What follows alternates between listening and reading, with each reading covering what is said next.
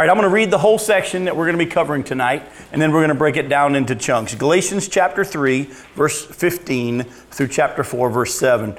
Paul goes on and says, to give a human example, brothers, even with a man-made covenant, no one annuls it or adds to it once it has been ratified. Now, the promises were made to Abraham and to his offspring. It does not say into offsprings, referring to many, but referring to one, and to your offspring, who is Christ. That is what I mean. The law, which came 430 years afterward, does not annul a covenant previously ratified by God, so as to make the promise void. For if the inheritance comes by the law, it no longer comes by promise, but God gave it to Abraham by a promise. Now, why then the law? It was added because of transgressions, until the offspring should come to whom the promise had been made, and it was put in place through angels by an intermediary. Now, an intermediary implies more than one, but God is one. Is the law then contrary to the promises of God? Certainly not. For if a law had been given that could give life, then righteousness would indeed be by the law. But the Scripture imprisoned everything under sin, so that the promise by faith in Jesus Christ might be given to those who believe. Now, before faith came, we were held captive under the law, imprisoned until the coming faith would be revealed. So then, the law was our guardian until Christ came, in order that we might be justified by faith. But now that faith has come, we are no longer under a guardian. For in Christ Jesus, you are all sons of God through faith. For as many of you as were baptized into Christ have put on Christ. Yet there is neither Jew nor Greek, there is neither slave nor free, there is no male and female, for you are all one in Christ. And if you are Christ's, then you are Abraham's offspring, heirs according to the promise. I mean that the heir, as long as he is a child, is no different from a slave, though he is the owner of everything. But he is under guardians and managers until the date set by his father. In the same way, we also, when we were children, were enslaved to the elementary principles of the world. But when the fullness of time had come, God sent forth his Son, born of a woman, born under the law, to redeem those who were under the law, so that we might receive adoption as sons. And because you are sons, God has sent the Spirit of his Son into our hearts, crying, Abba, Father. So you are no longer a slave, but a son. And if a son, then an heir through God. Now, there is a lot here, as you can see, and we got a lot to cover. And to be honest with you, there are some sections in here that over the years I didn't fully understand. And it wasn't until that I really dug into it to be able to teach this to you that God actually unlocked for me 2 or 3 sections. And I can't wait to show you what that is. You always look at the teacher as like, boy, he has so much insight. No, you don't understand. Those of us who teach and preach have one of the greatest gifts because we actually have to study. You know, if you know you're going to stand or sit, as I'm doing here, in front of 50 folks or so every Tuesday night, and they're all sitting there with their notebooks open, you kind of want to give them something, right? Well, the neat thing about that is it makes me live in the Word, it makes me dive into the Word, and it makes me wrestle with these things. And in doing so, I get a great, great blessing. And I can't wait to show you, because in studying passages that I have read before that I didn't really fully understand, now I do. And boy, I can't wait to show you. Now, I want to point out something for you here. Look at verses 15 through 18. Paul says to give a human example. What's the next word he uses? Brothers. I want you to notice what has happened, the tone of his letter. He starts off by saying, you foolish Galatians. Now he's saying, I want you to listen, brothers. Remember, when he started off, he's dealing with the fact that there were some who had crept in and taught him falsehood, and he was frustrated with them, and he says, you foolish Galatians.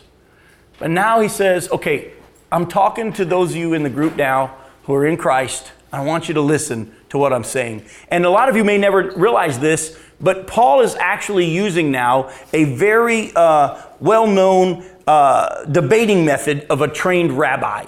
And so when it seems like he sets something up and explains and then sets something else up and explains, and it feels like he's repeating himself a little bit, this was actually a very skilled debating method that rabbis used. Remember, he's dealing with these Judaizers who had crept in and said, the law of Moses, and you guys, you don't understand it fully unless you believe in Jesus and you do these things. And so he's using Jewish debating methods. He is also now saying, brothers, listen to me. And he begins to deal with something. And he says, God gave Abraham a promise. And here in this section. And the promise, by the way, refers to one promise that's in Genesis chapter 12. So put a bookmark in Galatians 3 and look at Genesis chapter 12. And look at verse 7.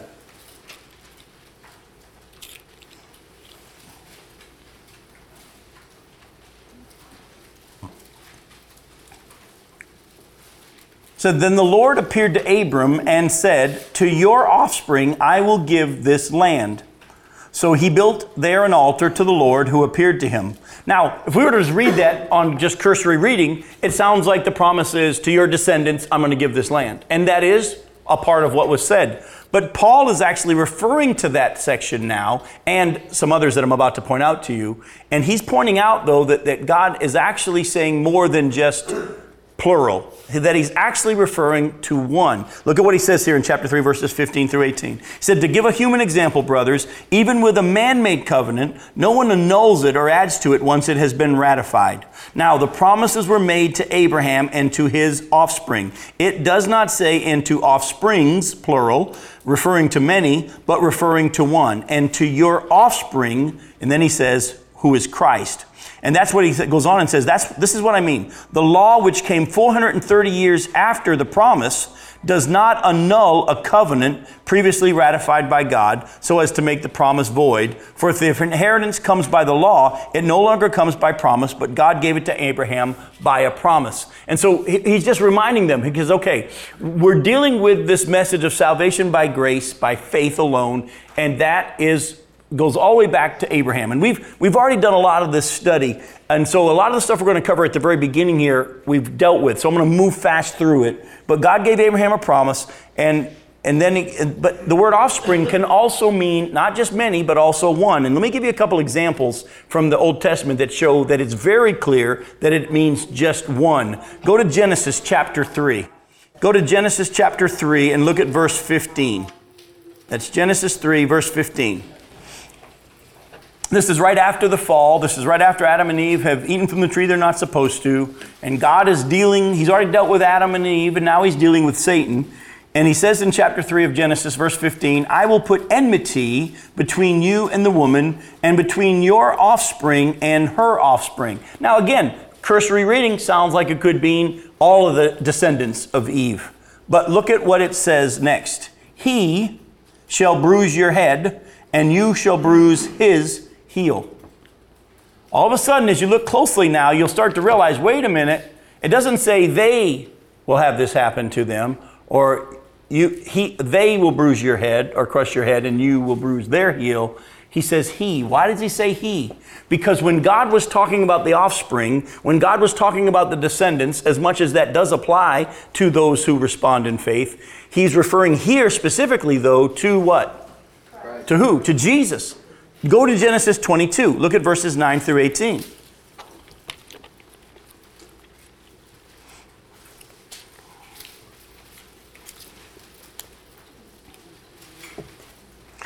In Genesis chapter 22, look at verses 9 through 18. It says, when they came to the place of which God had told him, this is, remember, Abraham has been told, take his son, sacrifice him on the mountain that I'll show you. When they came to the place of which God had told him, Abraham built the altar there and laid the wood in order and bound Isaac, his son, and laid him on the altar on top of the wood.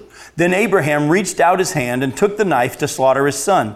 But the angel of the Lord called to him from heaven and said, Abraham, Abraham. And he said, here I am. He said, do not lay your hand on the boy or do anything to him. For now I know that you fear God, seeing that you have not withheld your son, your only son, from me. And Abraham lifted up his eyes and looked, and behold, behind him was a ram caught in the thicket by its horns. And Abraham went and took the ram and offered it up as a burnt offering instead of his son. So Abraham called the name of that place, the Lord will provide. As it is said to this day, on the mount of the Lord it shall be provided. And the angel of the Lord called to Abraham a second time from heaven and said, By myself I have sworn, declares the Lord, because you have done this and have not withheld your son, your only son, I will surely bless you, and I will surely multiply your offspring as the stars of heaven and as the sand that is on the seashore. And your offspring shall possess the gate of his enemies. And in your offspring shall all the nations of the earth be blessed, because you obeyed my voice. Now, are all the nations of the earth blessed because of Jews? Yes. But is it only referring to the Jews? No. It's referring specifically. Now, go back to Galatians now and look closely at what Paul says. Verse 16. Now the promises were made to Abraham and to his offspring. We've seen a few of the promises. All right? It does not say into offsprings, referring to many, but referring to one, and to your offspring, who is Christ. Now, you got to understand, some might say, well, that's just Paul's interpretation. No. All Scripture is what? It's God-breathed. If there's some that say, well, I don't accept all of Paul's teachings. Well, you got a problem, because back in 2 Peter, if you remember, Peter talked about how some of the things that Paul wrote, he called it Scripture. He said some things are hard to understand, but he referred to Paul's writings as Scripture. So we get a little insight here that a lot of times when it says offspring, as much as it is referring to the nation of Israel and the descendants of Abraham, a lot of times within that is a specific pointing to the one specific descendant, if you will, or offspring, which is Jesus. And so the promise to Abraham was that it would come through, the blessing would come through who? Jesus. And it was a promise made by God, and the only way you enter into it is by faith. Now, the law came how long later? 430 years later. And Paul's saying this, look, in a human contract, once it's been ratified, you don't come 400 something years later and nullify it. It's been ratified. In the same way, the law, which came 400 something years later, doesn't nullify the promise made by God, or else what God said was not a promise. And so that's what he's saying is you Judaizers, you've been trying to say that, well, the law. The law came a long time later. See, a lot of times people don't understand this is, when there's all these different religions in the world today, let's take Islam, for example. I don't know how many of you even realize this, but Islam didn't even start until over 600 years, listen, after the start of the church. Muhammad wasn't even born until over 500 to 600 years after the start of the church. Islam didn't even start until that time. But Christianity, which has its roots in Judaism, which actually has its roots in God's promise all the way through, that's why Romans tells us that a righteousness from God, which the law and the prophets testify to, Christianity is not a new faith that's been added on after Judaism. It has been what God has taught all along. The whole Bible from beginning to end has been pointing to Jesus Christ. Back in Genesis chapter 3, verse 15, we read what the theologians call proto-evangelium, which means the first gospel. When God told Satan in the garden, he will crush your head and you will bruise his heel, God was already referring to Jesus. The Bible says that Jesus was crucified and planned for his crucifixion before the foundations of the earth. Christianity is not a new religion. Christianity has been what the Bible has taught all along. He began to reveal himself through many different ways. He started a people for himself, the Jews, and from them was going to become the lineage of the Messiah. But all along, God had planned for Jesus. A lot of this other stuff that people believe in and worship, it all began at a later date. We sit and think, well, that's foolish. How can you all of a sudden, what about all those people before Islam? Well, what happened to them? In the same way, Paul is saying, you can put in all this faith in the law. Do you realize the law didn't even come until 430 years after God made the promise to Abraham? No, let's keep moving. Keep moving. And let me just give you two scriptures to write down. We don't have time to go there. Write down Hebrews 13:8 and Numbers 23, verse 19. Hebrews 13, 8, Numbers 23, 19. I'm going to start Hebrews 13, 8 and let you finish it. It says, Jesus Christ, the same yesterday, today, and forever. I'm going to read to you, just for the sake of time, Numbers 23, verse 19. Listen to what it says. God is not man that he should lie, or a son of man that he should change his mind. He has said, and will he not do it? Or has he spoken, and will he not fulfill it? For God to say, I'm doing something different now, if you to think that Christianity is plan B, you're wrong.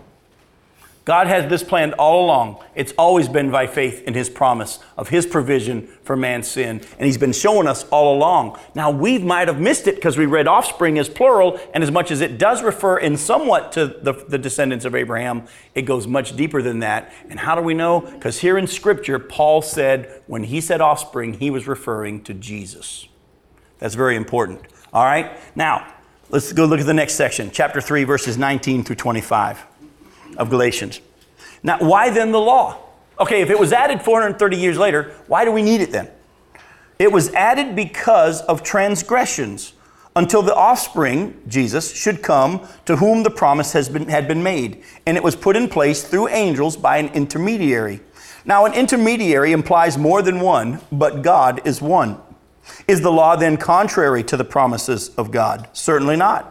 For if a law had been given that could give life, then righteousness would indeed be by the law. But the Scripture imprisoned everything under sin, so that the promise by faith in Jesus Christ might be given to those who believe. Now before faith came, we were held captive under the law, imprisoned until the coming faith would be revealed. So then the law was our guardian until Christ came, in order that we might be justified by faith. But now that faith has come, we are no longer under a guardian. I'll be honest with you folks, this section here at the beginning where it talks about how now it came through an intermediary implies more than one, but God is one. It seemed a little jumbled to me over the years. But now that God's opened my eyes to what Paul was saying here, it's actually pretty cool and it's almost funny. All right? Paul's already dealt with what the law could not do earlier in our study. He's now dealing with what the law could do. And the law does two main things, and we're not going to take too much time here because we've already dealt with this most of all, but the law revealed sin. All right? The speed limit sign doesn't make you not speed. It only reveals that you have transgressed when you go over the limit, right? The law draws the line, you cross it, and in doing so, the law reveals that you're a transgressor. All right?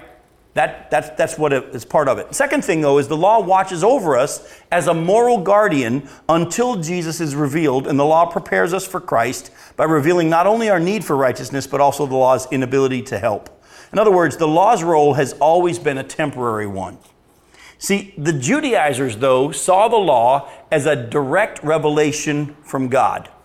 But Paul points out that the law wasn't as direct a revelation as when God gave Abraham his promise. Okay, the Judaizers, they keep saying, we got the law direct from God. Remember, he wrote it with his own finger? Remember how the Bible shows us? He wrote it with his own finger. We get the law as a direct revelation from God. And Paul says, actually, if you look closely at the Scriptures and you look closely, you'll see that God, in giving the law, used an intermediary, actually used two mediators, Moses and angels.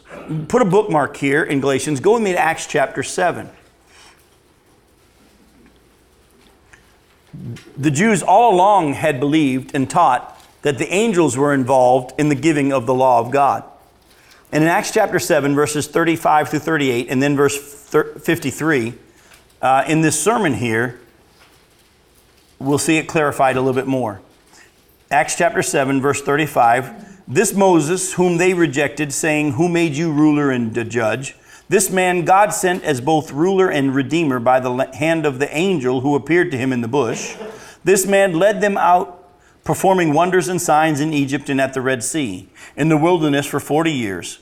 This is the Moses who said to the Israelites, God will raise up for you a prophet like me from your brothers. This is the one who was in the congregation in the wilderness with the angel who spoke to him at Mount Sinai and with our fathers. He received living oracles to give to us. Do you see again? The angels were involved in the giving of the law. And then look at verse 53. You who received the law as delivered by angels and did not keep it. All right, so he's pointing something out.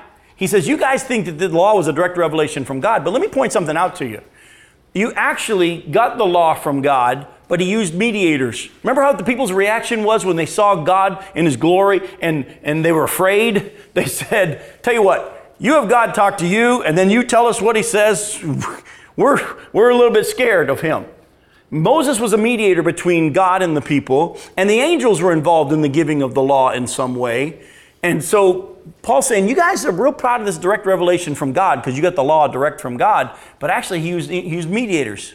But now go back to what he's saying here. Verse 20. Actually, back to verse 19. The law was added because of transgressions until the offspring should come to whom the promise had been made, and it was put in place through angels by an intermediary, which is Moses.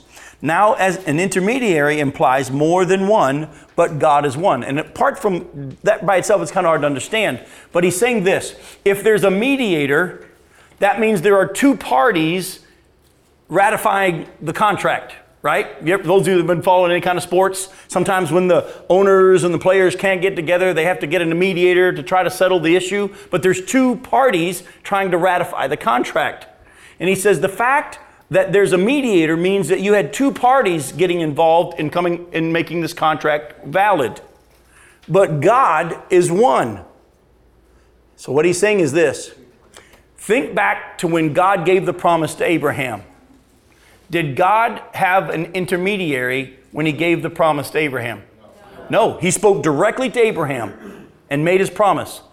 That also means, well, what was the old covenant? The old covenant was, God says, if you will do your part, I'll do my part. Remember what? That's what it was. If you keep the law, I'll bless. You break the law, I have to curse. Right? How'd we do? Not so well.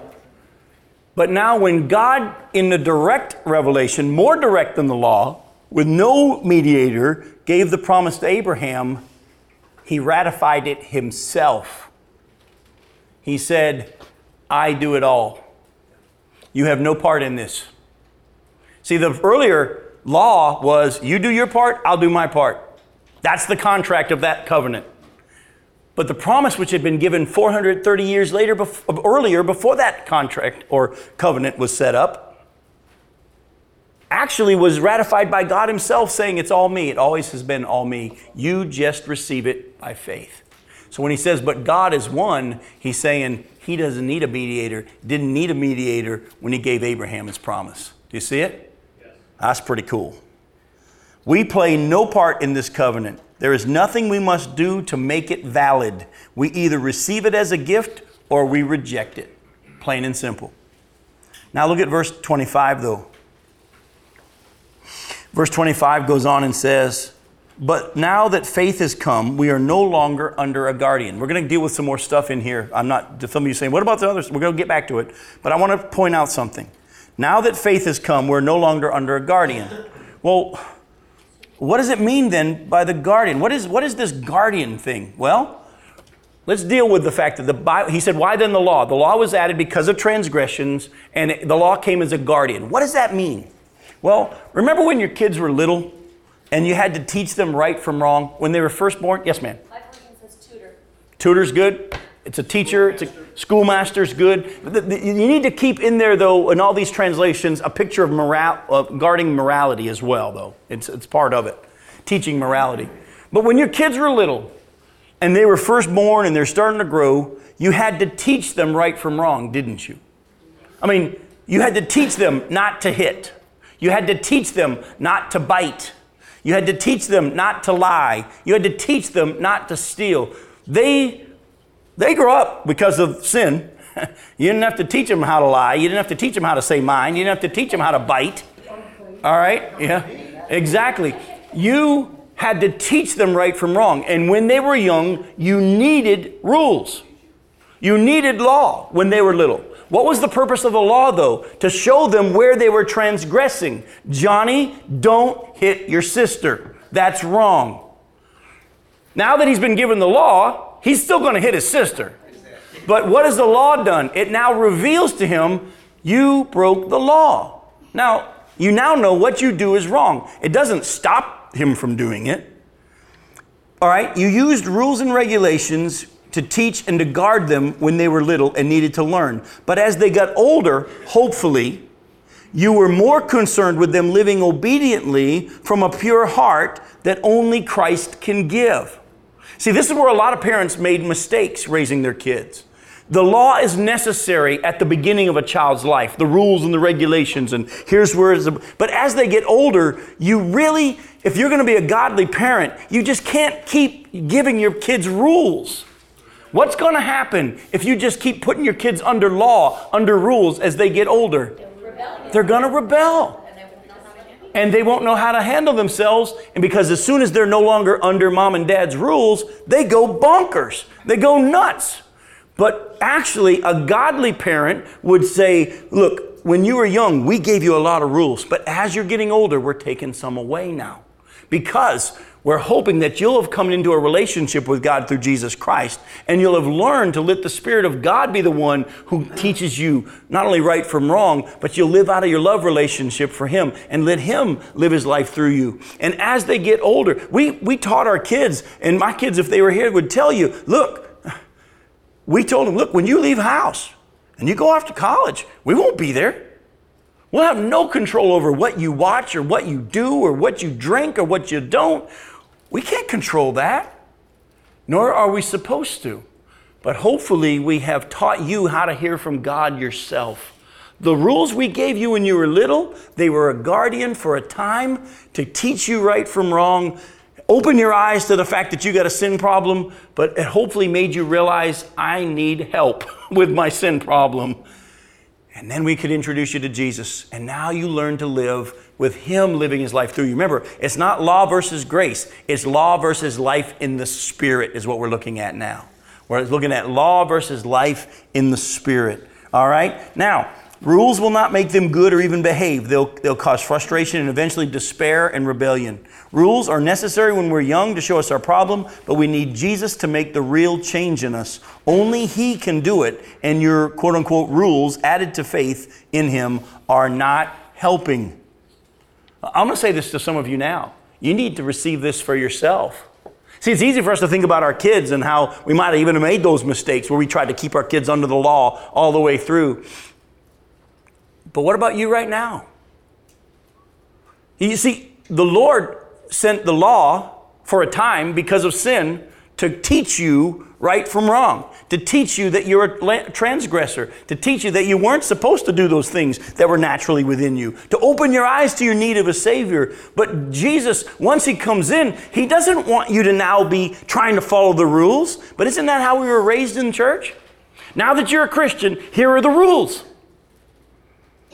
And the Bible here says that was never God's intent.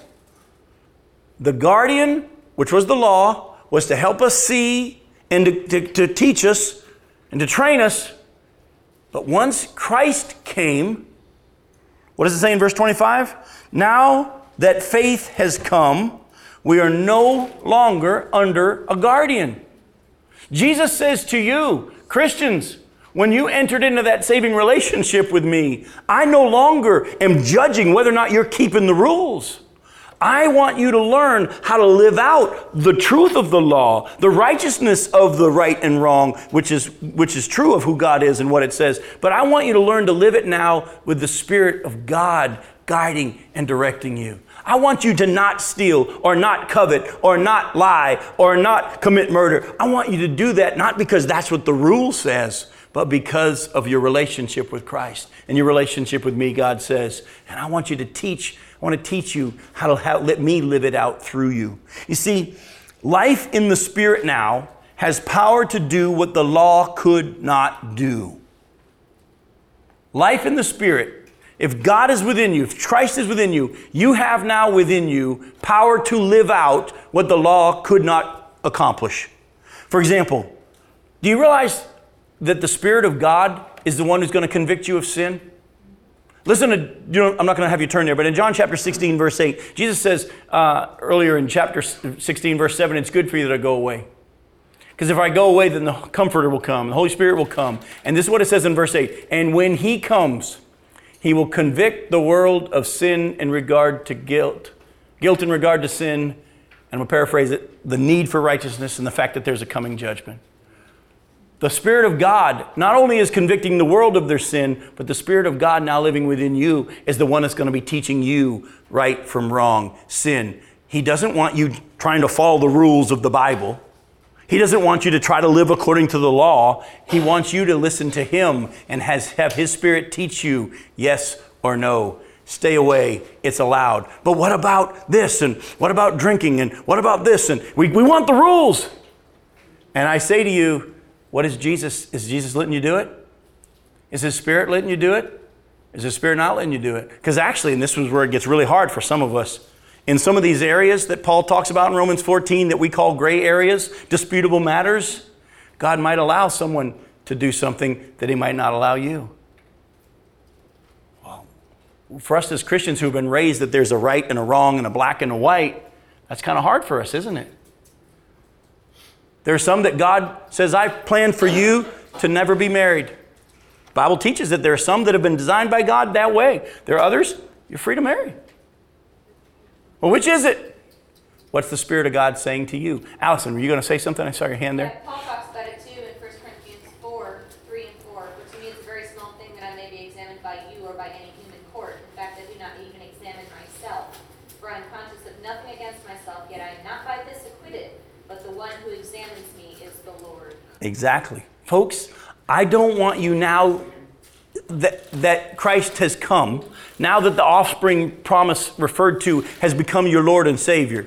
I don't want you trying to live by the law of the Bible anymore. I want you to live according to the Spirit of God within you. Oh, and by the way, He'll line it up with the law of the Bible, but you're also going to find that some of the stuff that we have over the years said, well, this is always right and this is always wrong.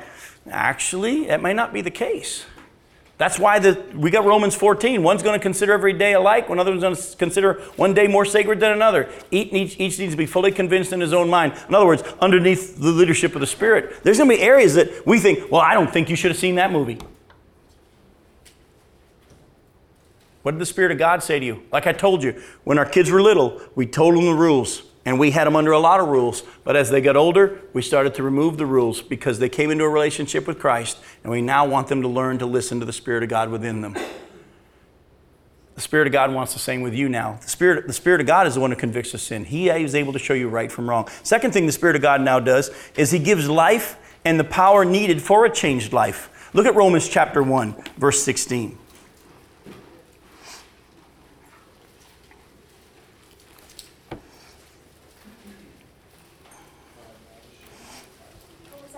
Romans chapter 1, verse 16. Listen to what he says here. It's a very familiar passage, but I don't want you to miss something here. For I am not ashamed of the gospel, Paul says, for it is the power of God for salvation to everyone who believes, to the Jew first and also to the Greek. Now, there's something here, though, that we've missed. It's more than just the power of God for you to be saved. It's the power of God for you to be able to live it out. Salvation's more than you just having your name put on a list and now you're going to heaven. Salvation is more than just passing from death to life and now I was going to hell, but now I'm going to heaven. Folks, salvation in the mind of God is the whole thing. He saved you for a reason. And He now wants to live within you and let Him live His life through you and His power. Well, let's make it a little bit more clear. Go to Ephesians chapter 3. Look at verses 20 and 21. And this is something most Christians do not understand. And to be honest with you, I'm learning. Ephesians 3, verses 20 and 21. Paul says, now to Him who is able to do far more abundantly than all that we ask or think, according to the power at work within us. To Him be glory in the church and in Christ Jesus throughout all generations, forever and ever. Amen. Do you see it? It's God's power working within you. Too many of us have been told, hey, you've been saved. Now you got to live the Christian life. You ought to show God your love for him by being righteous and by saying no to sin and prove your love by being faithful to church and here are your rules and here are the things you're to follow. And we go around judging each other by how well we did and whether or not they're raising their kids right or whether or not they're dressed appropriately. And, well, I wouldn't have sung that song, and I don't like that kind of... And without even realizing it, we spent most of our time in Christianity judging whether everybody's keeping the rules. Oh, it kills us. We put on the armor and fight with ourselves. Folks, listen to what Paul's saying here. I don't want you to miss the power and the depth of doctrine here. The law was added for a time because of sin to show what the sin was, to reveal your problem, to show you were a transgressor. But now it was just a temporary thing to reveal the need for Christ. And once Christ comes, you're no longer under the guardian. Stop using the law to measure whether or not you're doing good or bad and start learning to listen to the Spirit of God within you. Oh, but don't you think there'll be people, Jim, who will say, well, the Spirit of God told me it was okay. And it's obvious those things aren't okay. You know what? There will be those who try that, but I'm pretty sure that God's able to take care of that too, don't you? Especially if He lives within them. How many of you, I'm not going to ask for a show of hands, how many of you might have even tried to push the boundaries of what the Spirit has allowed in your life? Mike? I was being nice. We've all pushed it a time or two, haven't we? Growing up as a pastor, or a youth pastor, and then being associate pastor and senior pastor, it's been amazing to me how most of my Bible questions were, how close can I get to sin? Is this sin? What about this? Is this sin? What about, that shows that we're still looking at the law instead of really understanding, well, is the Spirit of God letting you do it? Well, don't ask me that. I just want to know what the rules are.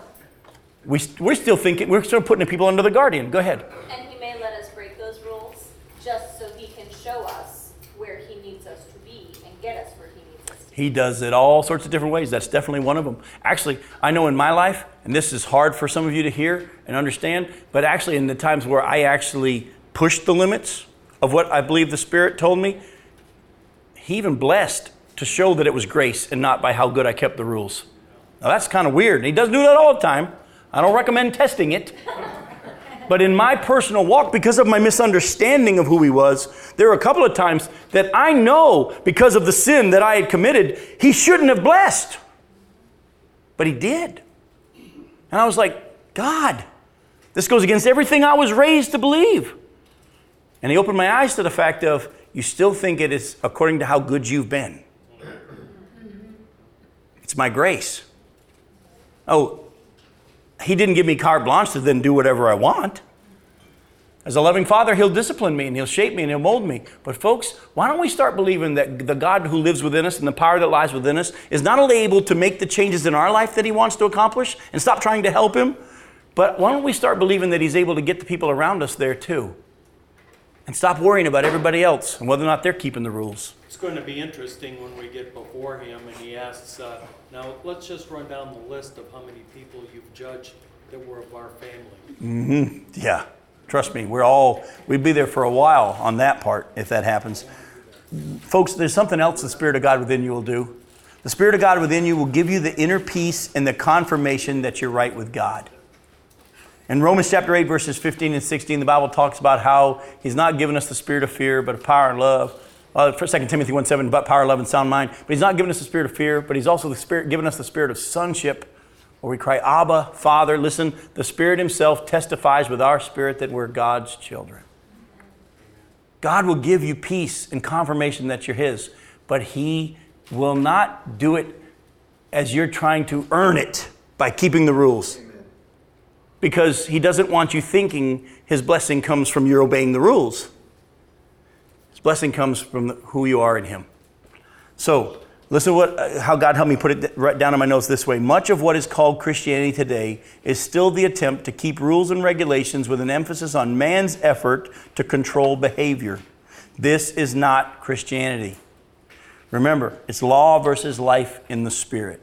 The law was for a time, and it's necessary, but once Christ came, it's no longer law. But I'm going to open it up for a little bit of discussion, and we've touched on it a little bit, but I feel like we need to not just skim this too shallow. Why are we so afraid of this truth? Why are we so afraid of, now that Christ has come, we're no longer under the guardian of law? Why are we afraid of that?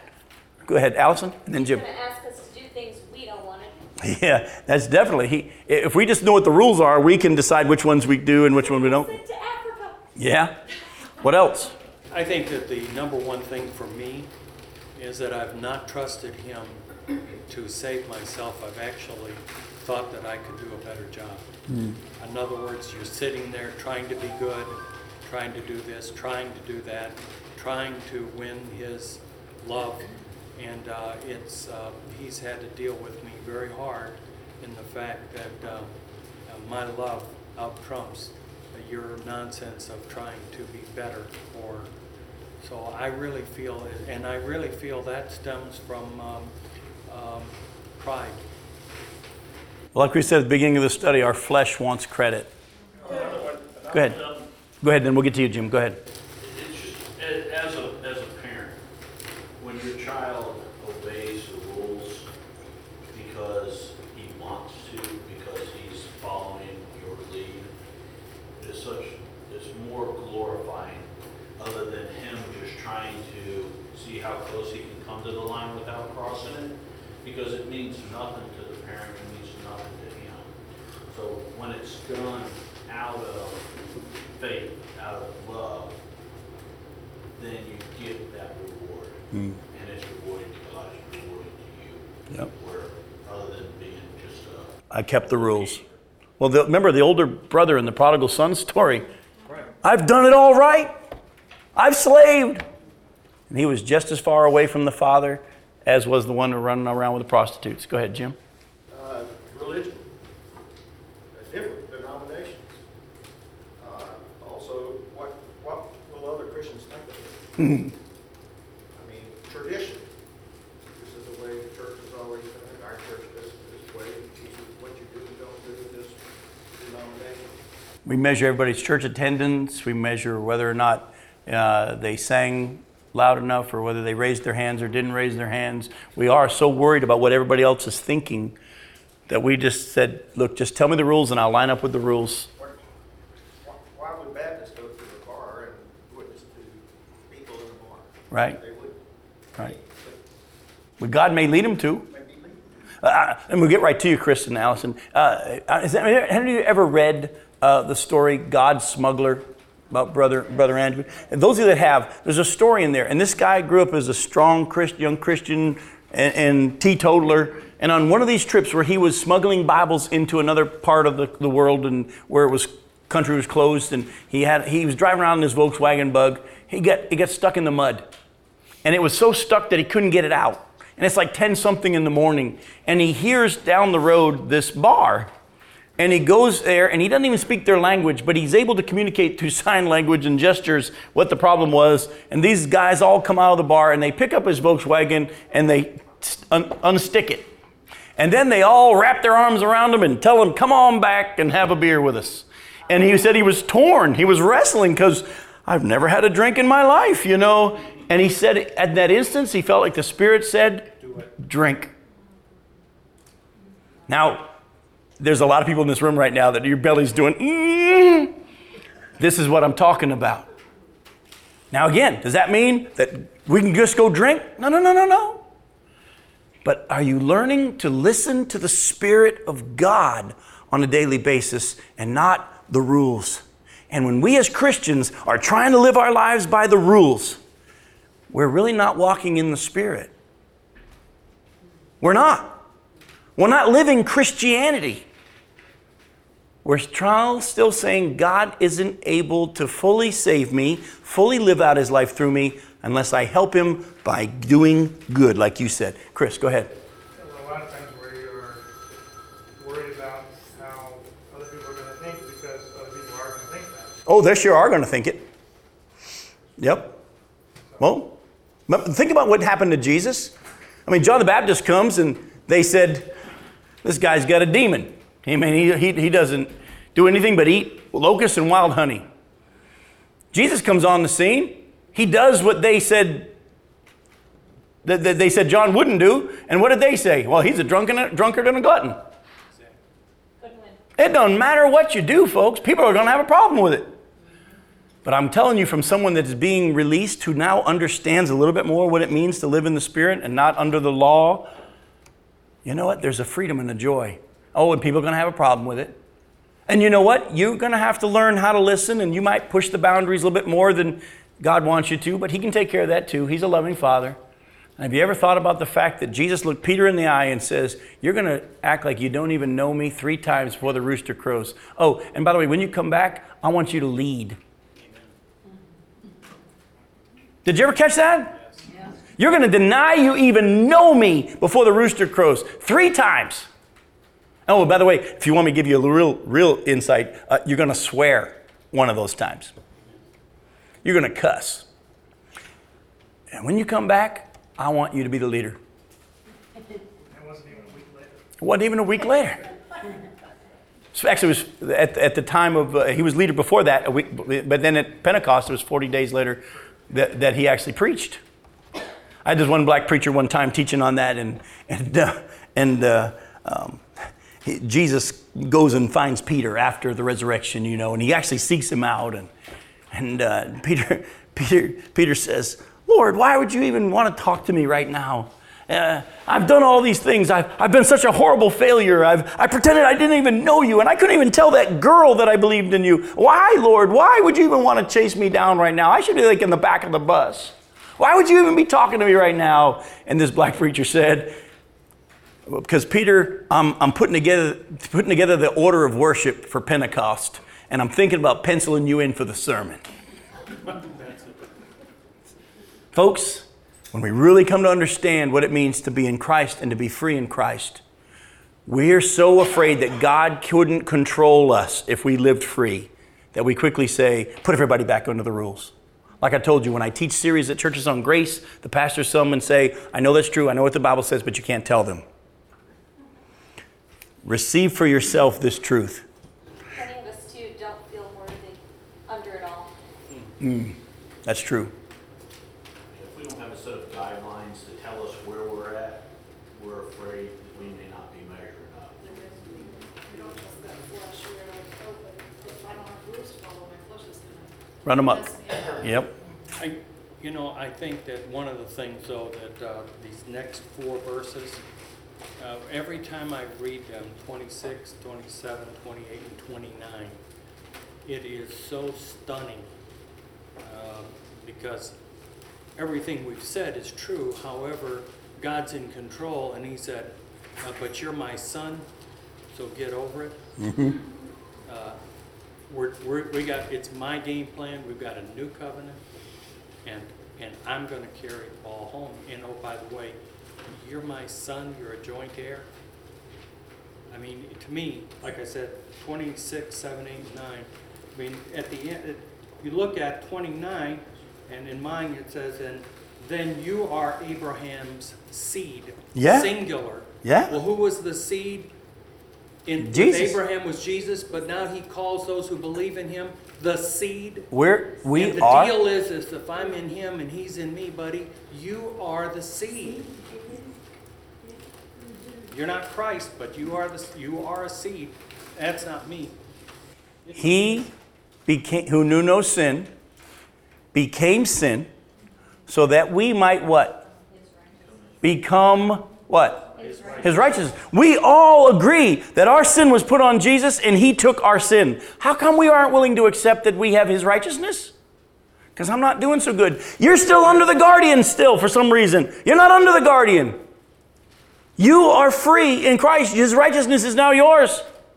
But what if I don't live it out? You don't know who you're talking about.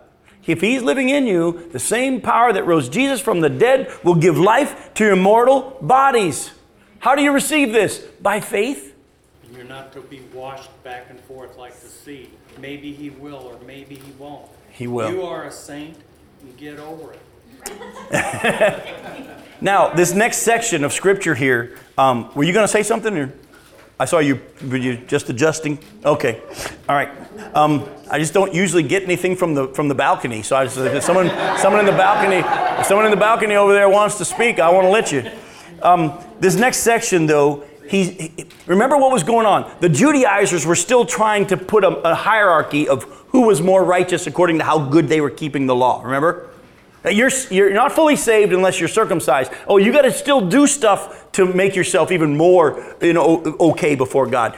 And Paul's saying, look, there's no hierarchy here. For in Christ Jesus, you're all sons of God through faith. For as many of you who are baptized into Christ have put on Christ. By the way, he's not teaching here that you have to be baptized in order to be saved. If that were the case, he'd be contradicting everything else he's been saying in this whole book. Identification. This is just simply, if you have been put into Christ and Christ has been put into you. That's what the word baptizo means. That's why when someone says to me, I want to be baptized, if you ask me to sprinkle you, I won't, because I believe the Bible teaches really clearly baptism is a dunking. It's a being put into. That's what it means. And so, but he's saying for those who were baptized or put into Christ, there is put on Christ, and there's neither Jew nor Greek, there's neither slave nor free, neither male nor female, for you're all one in Christ. He's talking hierarchy. Please listen closely to what I'm saying. There have been those who have taken this passage and tried to say, well, that means that women can do the same thing as men. Because no, that's not what he's saying here. Because remember, all through the scripture, the Jewish person was still Jew, the Gentile was still a Gentile. They had just been made equal. But as some people put it, the ground is level at the foot of the cross. Everybody's equal before God. Now, as the Bible teaches, husbands and wives are equal in God's eyes. They have different roles and responsibilities. I have a different role and responsibility in my part of the kingdom because of the gifting and the calling on my life. That doesn't make me better than anybody else. That's why I hate the clergy-laity separation. That's why I don't like to be called pastor. I don't like to be called reverend. You can call me Jim. I have a role and I have a responsibility called by God, but I don't call you usher. I don't call you Sunday school teacher. I don't call you security guy. These guys over here, golf cart driver. But I don't call you that. There's no hierarchy in the sense of one's more valuable in God's eyes. We're all equal. But it doesn't remove the different roles that God has for us. So don't let this passage, have someone try to use this passage to teach you don't have roles. We still have roles. But there's something here that a lot of us have missed, and myself included. The Jewish male would typically in his morning prayer say something like this: God, I thank you that you have not made me a Gentile, a slave, or a woman. The Jewish man in his morning daily prayers would say that. I thank you that you haven't made me a Gentile, a slave, and worst of all, a woman. Amen. I do that. I don't even want to go down that road, Marisa. But, and you look at this passage, what does he say? There's no Jew nor Gentile, slave nor free, male nor female. He was using that Jewish prayer and say, there's no hierarchy with God. You're all righteous. Now, but don't you think that Grandma Cuckoo over here is more righteous than maybe Neil because she's doing a better job? Our righteousness is what? It's in Christ. Your righteousness is in Christ. Yes, ma'am, what's your question? Okay, in Matthew it says, except you be born of the water and the Spirit, you cannot enter into the kingdom of heaven. Right. Yet Jesus said on the cross to the thief, for tonight you shall be with me in paradise. That thief wasn't baptized. Right, but what makes you think that the water means baptism? Well, I don't necessarily believe that it does, but most people think it Right, well, they're interpreting that passage wrong when they say water and the Spirit. baptized. Well, baptized in the Spirit is... Right, but again, born of the water and the Spirit doesn't mean baptism. It has to be baptism. So you're starting off with a wrong interpretation of that passage. And so, because of where we are, if you want afterwards, I'll answer that, but it's a longer answer than we have time since we're about to wrap up here. But real short answer is, born of the water and the Spirit is not talking about your literal water baptism. So when they say that, they're taking the passage out of context. All right, now, chapter 4, verses 1 through 7, and we'll wrap up with this. Paul says, I mean that the heir, as long as he is a child, is no different from a slave, though he is the owner of everything. But he is under guardians and managers until the date set by his father. In the same way, we also, when we were children, were enslaved to the elementary principles of the world.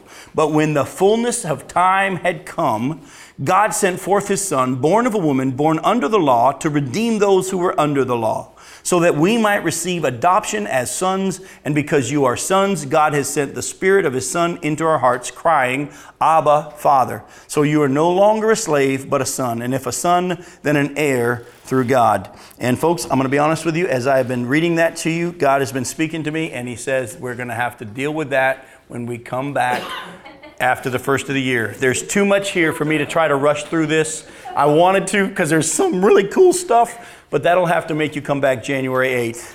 Let's just stop where we are for tonight. Father, I thank you so much for the fact that you've begun to excite us even more a little bit to the truth of what is really here.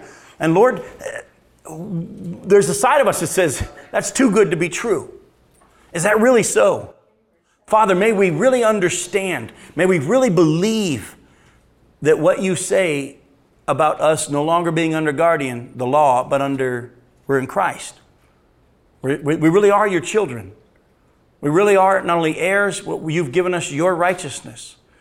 And that your Spirit living within us will teach us the right and the wrong in our lives and what it means to follow you. And that your Spirit within us will cause us to obey your law according to the way that you designed it. And Lord, may we believe that not only are you able to do it in our lives, and we'll trust you, that we'll also believe that you're able to do it in the lives of those around us. Oh Lord, when our kids were little, they needed the rules because they didn't know right from wrong. They didn't even know they were transgressing when they bit Timmy or Susie. They just did what was natural, but the law, the rules, showed them that they were transgressors and began the journey of opening their eyes to the fact that they needed help when it came to sin. Prepared them and trained them as a schoolmaster or a tutor, as a guardian, for the answer to their problem, which is only the one that can fix it is Jesus. And Father, may we believe that this covenant that you have entered into with us has actually been there all along from the promise to Abraham. And you ratify it all yourself. And all we do is respond in faith. Father, we've responded in faith to understanding our need for you to make it possible for us to go to heaven. But very few have really responded in faith to the fact that only you can live your life through us now. And we, unfortunately, have had the quote-unquote Judaizers creep in and teach us, along with what Jesus has done, now you have to do these things. Oh, Father, and we've set out to be more faithful and read our Bibles and to share the gospel on a regular, faithful basis. And we've tried to be good Christians. We've tried to do in order to be pleasing to you, and we found it frustrating, debilitating, it ladens us with guilt. Oh, we read about joy and we read about peace and we read about the transformed life, but we start to question whether or not we're even saved. And many of us have gone through that whole miserable journey of, well, maybe I'm not even a Christian because I try to live it out and I can't. But Lord, you're starting to show us that all along, not only the beginning part of salvation of trusting you as our Savior and having our names written in the Lamb's Book of Life, passing from death to life has been done by you and you alone, but also the every other day part of it only can be done by you alone. And Father, I pray that this truth would sink in, that we would maybe spend some time allowing your scripture in 2 Corinthians 5 verse 21 to sink in, that not only have you got our sin, we've received your righteousness. And we're in you. And we're your child. And Lord, I know, because it's happening in my life, there's victory over sin and I'm not even trying anymore. Lord, there's a joy and a peace, and I look at people different. I love them when before I tried to and I couldn't. Lord, when I'm really receiving the truth of the gospel, it's making a transformation in me as a husband and as a dad. It's making a transformation in me as a minister. Oh, Lord, may we receive your truth by faith. And we'll trust you for how it all plays out. And we thank you ahead of time for how it will. In your name we pray. Amen.